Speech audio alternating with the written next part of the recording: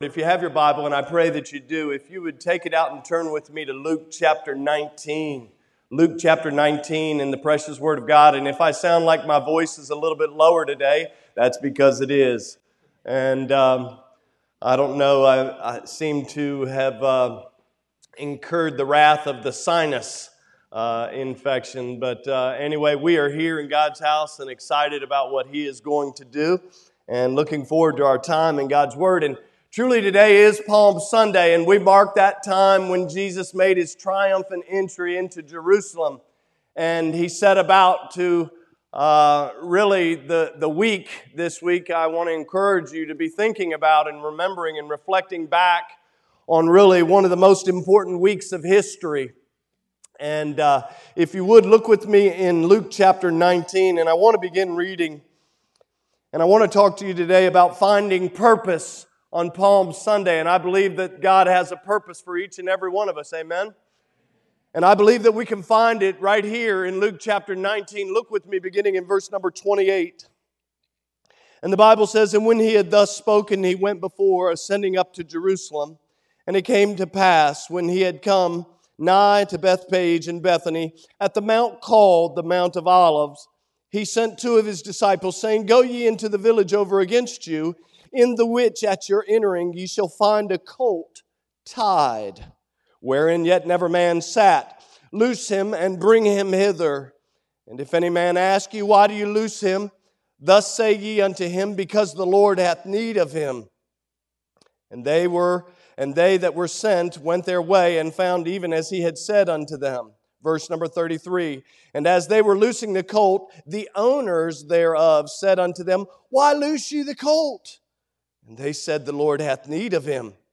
And they brought him to Jesus, and they cast their garments upon the colt, and they sat Jesus thereon. And as he went, they spread their clothes in the way. And when he was come nigh, even now at the descent of the Mount of Olives, the whole multitude of the disciples began to rejoice and praise God with a loud voice for all the mighty works that they had seen, saying, Blessed be the King that cometh in the name of the Lord, peace in heaven and glory in the highest. And some of the Pharisees from among the multitude said unto him, Master, rebuke thy disciples. And he answered and said unto them, I tell you that if these should hold their peace, the stones would immediately cry out. Let's go to the Lord in prayer. Father, we thank you for your word. God, we thank you for the fact that your word is truth. It's reliable. We can count on it. We can take it to the bank. Lord, we are men and women in need of a great Savior. And I'm so thankful that you are a great Savior. That you died on the cross, not only for my sins and for the sins of those in this room and those who are watching online, but for the sins of the whole world. For whosoever shall call upon the name of the Lord, we know shall be saved. God, I pray that today, just for a few moments of time, you might clear the cobwebs from our minds and our hearts, that we might be able to see that purpose that you have for each and every one of us on this most important Palm Sunday. Lord, I thank you for the opportunity to see people that we haven't seen in a while because of this COVID pandemic. Lord, it's good to see them back in your house. Lord, it's good to be reunited with family. Lord, I pray that you will bless now our time. God, that you will be honored and you will be glorified by the things and the thoughts and the words that are said. And God will be careful to give you the praise and the honor for it. For it's in Jesus' precious name that we do pray, and for His sake. Amen and amen. Well, as I said, as I came to the lectern, this morning we reflect back and we begin to remember what took place in one of the most important weeks in history. And after predicting His own death earlier, if you look back in Luke chapter 9, He had predicted His own death. The Bible gives us a prophetic phrase in verse number 51 of Luke chapter 9 by saying this. Now watch, it says, when the time was come. Now watch that phrase, when the time was come. It says this, it says that He should be received up. He steadfastly set His face to go to Jerusalem. So the moment that Jesus knew it was time for Him to sacrifice His own life for the sins of the world, that's exactly what He set about to do. He was not about going here, there, or yonder. He was about getting to Jerusalem to do exactly what his Father had sent him to do. And when we fast forward, look with me, when we fast forward to the beginning of our text in verse number 28, we find that the time had come. Because if you look in verse 28, the Bible tells us that Jesus is making his way, ascending up. Think about this, 3,800 feet above sea level. He's making his way to the city of Jerusalem. And if we look at the gospel records, we know that Jesus would soon have his last meal with his disciples. He would face the ramifications of Judas's betrayal. He would feel the abandonment. Oh yes, he would feel the abandonment of Peter's denial, endure the mock trial, the cruel beating, and finally crucifixion and burial. But before all this was to play out, we have this Sunday marked in history. We have this day marked in history. Before all of those things would play out, my friends, Jesus was received into the holy city of Jerusalem with joy. He was received with joy. There was a celebration like none other taking place at this time.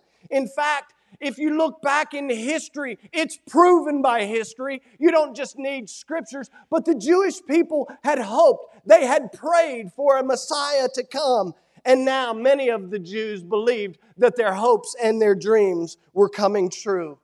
Can I tell you that the situation for the Jewish people at the beginning of the third decade in the first century, things were not good. In fact, things were quite horrible, if you please. They had prayed and prayed for a Messiah. But obviously, their ultimate reaction, as you'll see, even next week, even today and even next week, as you'll see, their ultimate reaction that they had prayed for someone to come did not match up with what Jesus did. They were looking for someone to come and to free them from the oppression of a foreign ruler. If you think about it, the Jewish people were looking for someone to set up an earthly kingdom. They were ready for their Messiah to squash the Romans of that day. They were looking for someone to come as a conquering king, to set up an earthly kingdom where the Jews would be exalted and everybody else, well, oh well. It seems, though, as the Jewish people had been longing for another leader. If you look back in history, about 200 years prior to this, there was a man by the name of Judas Maccabees who had overthrown the yoke, so to speak, of the Seleucid kings of Syria. And he had reclaimed Jewish independence for a season, if you please. And so it seems as if the Jewish people were like, man, let's get someone else that's going to come and set us free. Let's get someone that's going to establish our greatness. Ironically, this time of joy, and many of those who cheered for Jesus as he made his way into Jerusalem would be the same ones condemning him to die in just a few short days. As we have read, if you look at your text, as we've read at the end of verse 29 and verse 30, the Bible reveals that Jesus was instructing two of his disciples to go into a nearby village. And he tells them that they would find a colt that no man had ever sat upon. And they would find this colt actually tied up and waiting. In John's gospel, we learned that this animal is a donkey. In Matthew chapter 21, verses 2 and 3, we actually find out that there are two donkeys at play. And in verse 33 of our text, if you noticed it, we actually find out that there are two owners to this animal. Now, you say, what's so important about there being two owners? It says that the owners ask the question. The important thing is to remember that they're not taking a donkey from some wealthy herdsman. They're taking the donkey from a couple of people who, quite honestly, couldn't afford to lose their animal. They were poor. They were not wealthy people. And although this may have seemed like a mundane task to the two, can you imagine the two disciples who were chosen? Jesus says, hey, listen, you're going to go over to the next village. You're going to find a donkey. The donkey's tied up. I want you to bring him to me. Can Peter and John do that? Can somebody else do that? Can you imagine it was such a mundane task to be chosen by Jesus to go get this animal? But folks, I would assert that it was actually a vital component to the Palm Sunday event. In fact, this donkey, I would suggest, was born for this historic event. Think about it. This donkey was born for this historic event with God. I think about it, someone has said it this way, not only did Jesus use a donkey, but Jesus needed a donkey. Now it's going to begin to get real quiet because you're starting to think about, well, why would Jesus use a donkey? You see, the donkey's creator was now ready to actually fulfill prophecy that had been given nearly 5 centuries earlier, declaring a day, one day, that the true king would come, not on a stallion, but on a donkey. And we find that prophecy in Zechariah chapter 9, in verse number 9. Notice what the prophecy says. It says, "Rejoice greatly, O daughter of Zion, O daughter of Jerusalem. Behold," watch it, "thy king cometh unto thee. He is just and having salvation, lowly, and riding upon an ass, upon the colt, the foal of an ass." Oh yes, the donkey was born, you ready for it? For a purpose.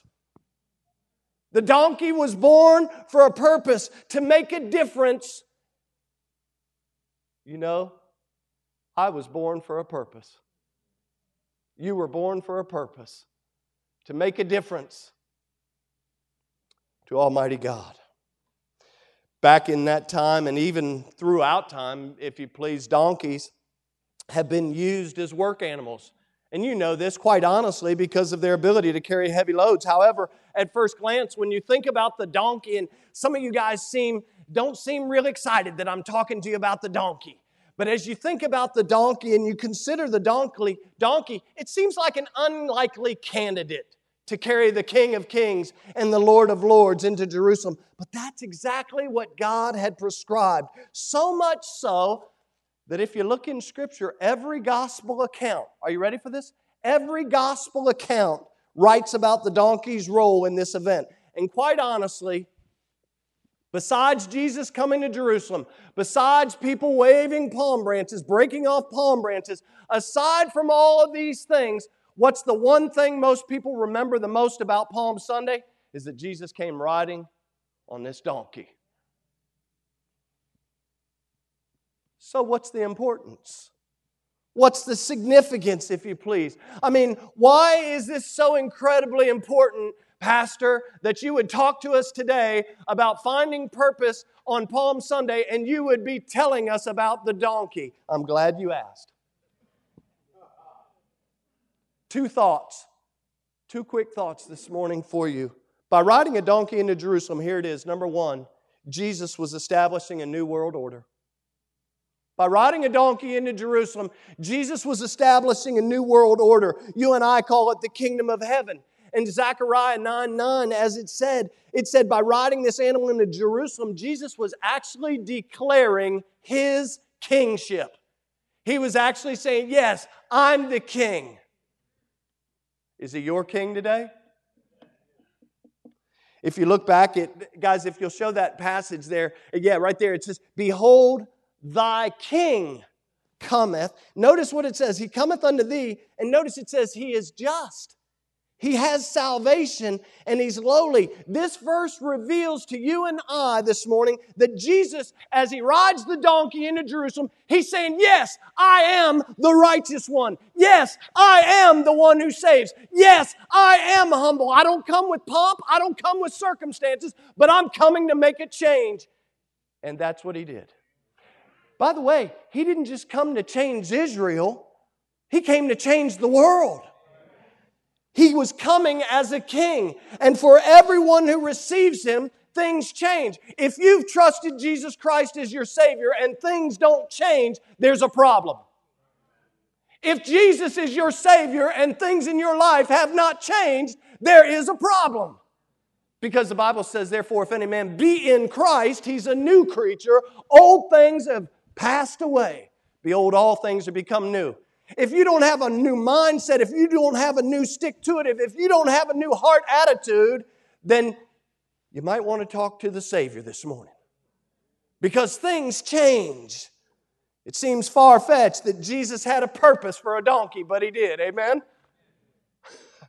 Seems so far-fetched. Why a donkey? Why not get a big old white stallion and ride that stallion in there?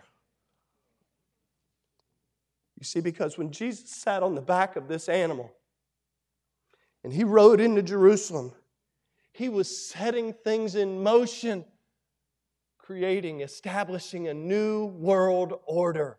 He was saying, guess what?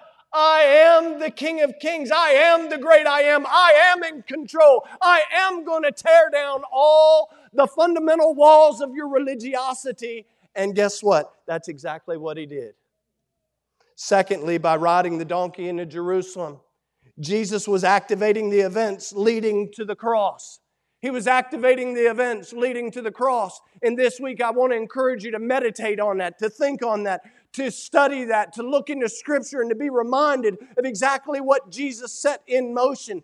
And you and I know from John 3:16 that God so loved the world that He gave His only begotten Son, that whosoever believeth in Him should not perish but have everlasting life. And if we go on to verse 17, we actually know that God didn't send His Son into the world to condemn the world, but through Him the world might be saved.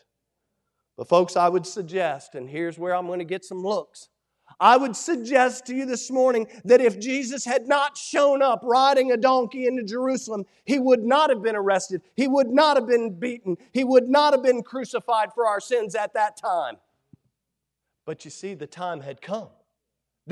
Jesus had been to Jerusalem before, but this time He came riding a donkey. This time He came fulfilling prophecy. This time He came to activate the events that led to His crucifixion.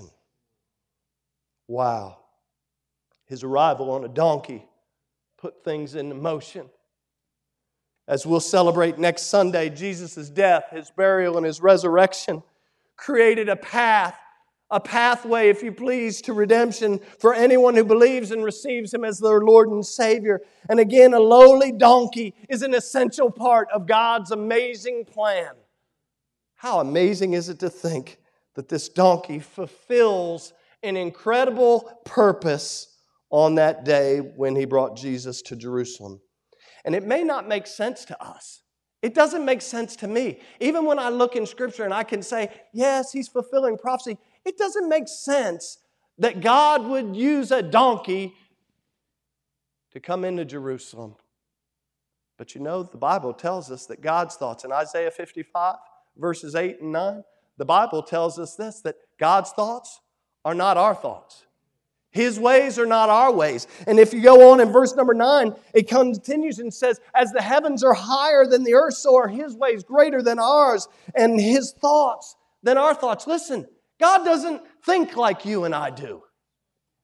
His ways are not our ways.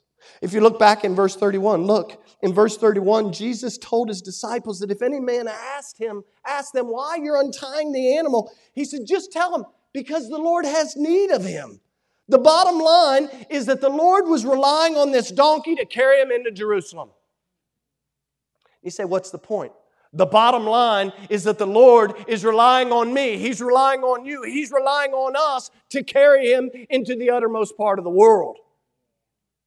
You said, did you just call me a donkey?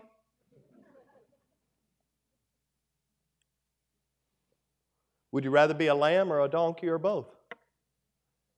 See, lambs aren't very smart. The Lord is relying on us, folks. I put it in my notes. Here's how I put it. We are the mechanism of transportation or distribution that God has chosen to use to build His kingdom. The donkey carried Him to Jerusalem. You and I are to carry Him to the world. What say ye? You see, before Christ, without understanding, we were all tied down in sin. You see, the donkey was tied down. Before Christ, we were blind. We were all tied down in sin. But here's the sad part. You see, after Christ comes in, after things are supposed to become new, sometimes we choose to tie ourselves back up in sin. Jesus sets us free from the bondage of sin. We go, yippee, yippee, yippee, yippee. And then what do? We go back and we lasso ourselves to some other type of sin, some other type of sadness. But friends, Palm Sunday is another reminder that Jesus came to set us free. He came to set us free from our hurts and our habits and our hang-ups. He came to set us free from things like guilt. He came to set us free from things like anxiety or fear or anger or even hatred. He came to set us free and actually to provide an example for you and I that we could actually forgive one another. You know, it's funny that we love Jesus forgiving us, but we're the world's worst at forgiving one another. But that's the example that he set. Man, he came to set us free from our sinful obsessions. He came to set us free from anything else that might keep us tied down. And in our text, what's pretty apparent to me is if you look at it, the donkey was of no use to the Lord. He was of absolutely no use to the Lord while he was tied down. But as soon as they set him free, he was of great use to the Lord.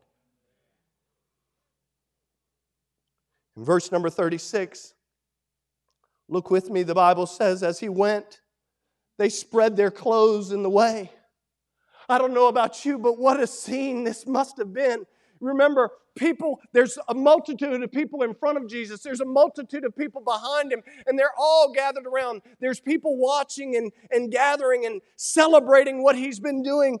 And the Bible says that they spread their clothes in the way. And I don't know, before they reached the city, you can read other passages of Scripture where they were breaking off palm branches and singing, and they're putting all these garments. Not only did they put garments on the donkey, so that Jesus would be able to sit on the donkey comfortably, but they actually laid garments on the path. And so what you see is this donkey is making his way or her way to Jerusalem. Jesus is riding, but Jesus isn't stepping on the garments. The donkey is. You say, what's the big deal? You see, when the donkey was being used for Jesus, he became an extension of Jesus. They were honoring the donkey as they honored Jesus. Could you imagine? I don't know about you, if you've ever seen the movie Shrek, I kind of have a wild sense of humor. Can you imagine that donkey? Just a smiling, taking Jesus on into Jerusalem. He's like, I bet you guys never got clothes laid out before you. But you see, it wasn't because that donkey was great. It was because Jesus was great. Oh, my friends, think about it. You and I have a wonderful opportunity as extensions of Jesus. The Bible says that we are ambassadors for Christ. The Bible says that we are to be witnesses into all the world. Woo! Ooh, I'm feeling better. We're to be the salt and light of the world. This city is not to be hid under a bushel. No. I'm going to let it shine. Oh, my friends, we have a job to do. We have a purpose on Palm Sunday. Look with me. Go back and look at verses number 37 and following.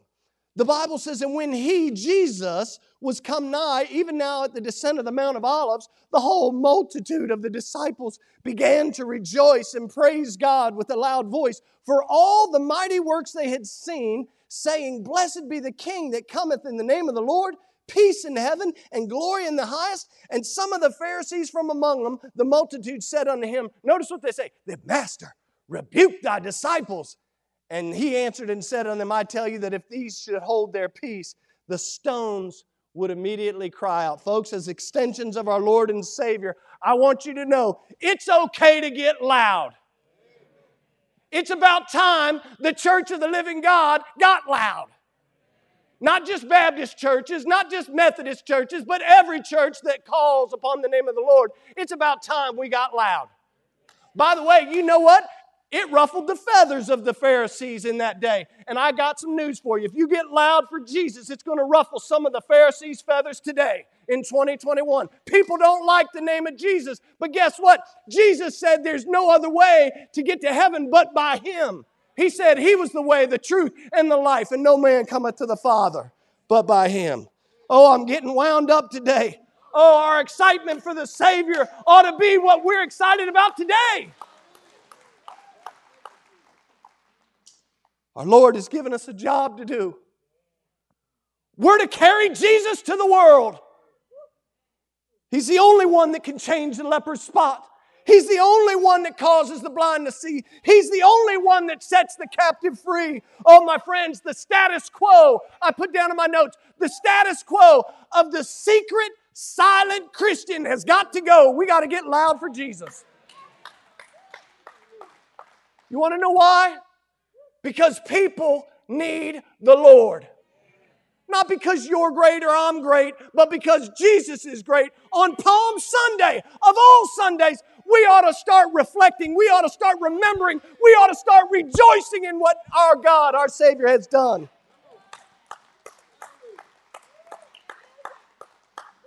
Look at verse 41.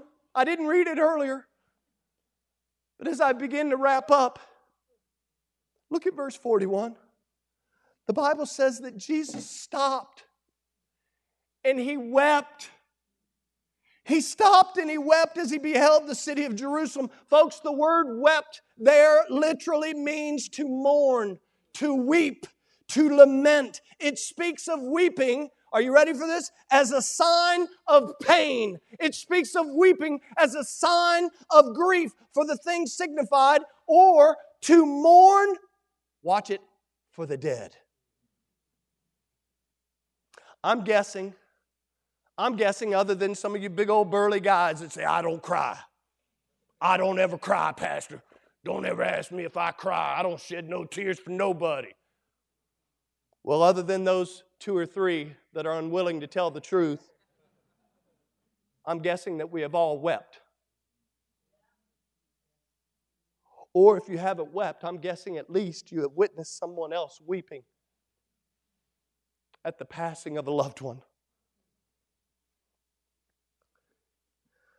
I've had the opportunity to observe this many times while serving others. And I can tell you, this type of grief that the Bible is speaking of is hard. This type of mourning can sometimes, if you've ever been, I remember years ago, when I first joined the Marine Corps, one of the first things they put me on was funeral detail. And I was sent out and they taught us everything that we needed to know for funeral detail. And I remember I was down in Wilson, North Carolina. Didn't know the family, but I went into one of these churches, man, there was wailing like I had never heard wailing before. And it was the first time I had been to a funeral since the funeral of my mom when I was 10 years old. And I sat there, and I'm in dress blues, and I'm supposed to just stand there. I started weeping like a baby. Seeing their grief, understanding what they were going through, reminded me of what I had gone through and what I had suppressed for so many years in my life. Right here where it says that Jesus stopped and wept as He beheld the city of Jerusalem. Folks, I want you to know that Jesus wasn't just having a sad moment. He wasn't just having a little quick moment for Himself. He wept deeply over Jerusalem. And He wasn't weeping over the buildings. He wasn't weeping over all the other things. He was weeping over the people. You see, because Jesus knew that in a matter of years that the city of Jerusalem would be sieged by Roman armies. He knew that in a matter of years over 1 million men, women, and children would die. He knew that in a matter of years nearly 100,000 people would be taken into slavery and that the temple would be broken stone by stone by stone. He knew all of this. He wept. He wept in advance of those days, knowing what would happen to all those precious people. Watch it. He wept in advance of those days, knowing that all of those precious people who did not and would not recognize the time of His coming to them. He's going into Jerusalem. We talked about last week that He went immediately to the temple to clean out the temple. But He knew that there were people who would not recognize Him, that they would not believe that He was the Messiah. And so He's looking ahead in time and He's weeping. He's weeping over their soul and eternity. Oh, my friends, Palm Sunday, I just give you a few nuggets as we wrap up. Palm Sunday teaches us that Jesus loves people. He loves people. And just like back then, it still breaks His heart today when people reject Him. He still weeps when people reject Him. Oh, friends, if you're here or you're watching online and you've never trusted Jesus for the forgiveness of sin, I can tell you His desire and my prayer is that you would do that right now, this morning. You just simply, if you really know that you're lost, you know that you don't have a home in heaven, you know that you have never called out upon the name of the Lord, you've never asked Jesus to forgive you of your own personal sins, not your dad's sins, your mom's sins, or your brother or your sister's sins, but you personally have never asked the Lord to forgive you, I beg you, do it right now. And you say, well, Pastor, I don't know what to say. You just say that. Say, Jesus, I need you to forgive me. I need you to come into my life. I need you to change me from the inside out. Oh, listen, Palm Sunday teaches us that Jesus loves people. Palm Sunday also reminds us that Jesus came to untie us and to set us free on purpose for a purpose. He did it on purpose for a purpose so that you and I, like that donkey of old, might carry Him to the uttermost part of the world. Oh yes, Palm Sunday frees us to once again reflect and remember what Christ has done. Palm Sunday is also an occasion when you and I can take just a millisecond and ask ourselves what needs to be untied in my life. Is there something that I, by choice, if I'm a believer, is there something that I have tied myself up with that is keeping me and prohibiting me from carrying Jesus to this world? You see, Jesus has a purpose and a plan for every one of our lives. He wants you to be effective. Palm Sunday, lastly, is a wonderful opportunity for us as believers to make a new commitment to carry Jesus Christ to the uttermost part of the world. You say, well, what's the big deal? Well, the big deal, just like in Jesus' day, is that people without Christ will die and go to an eternity separated from God. How could we ever want that for anyone? You know, the Bible talks about loving your enemies. And I think I shared with some folks on Wednesday night that I was talking with a gentleman recently, and I was trying to encourage him to love others. And he says, well, I know what Scripture says. I'm to love others, but I don't have to like it.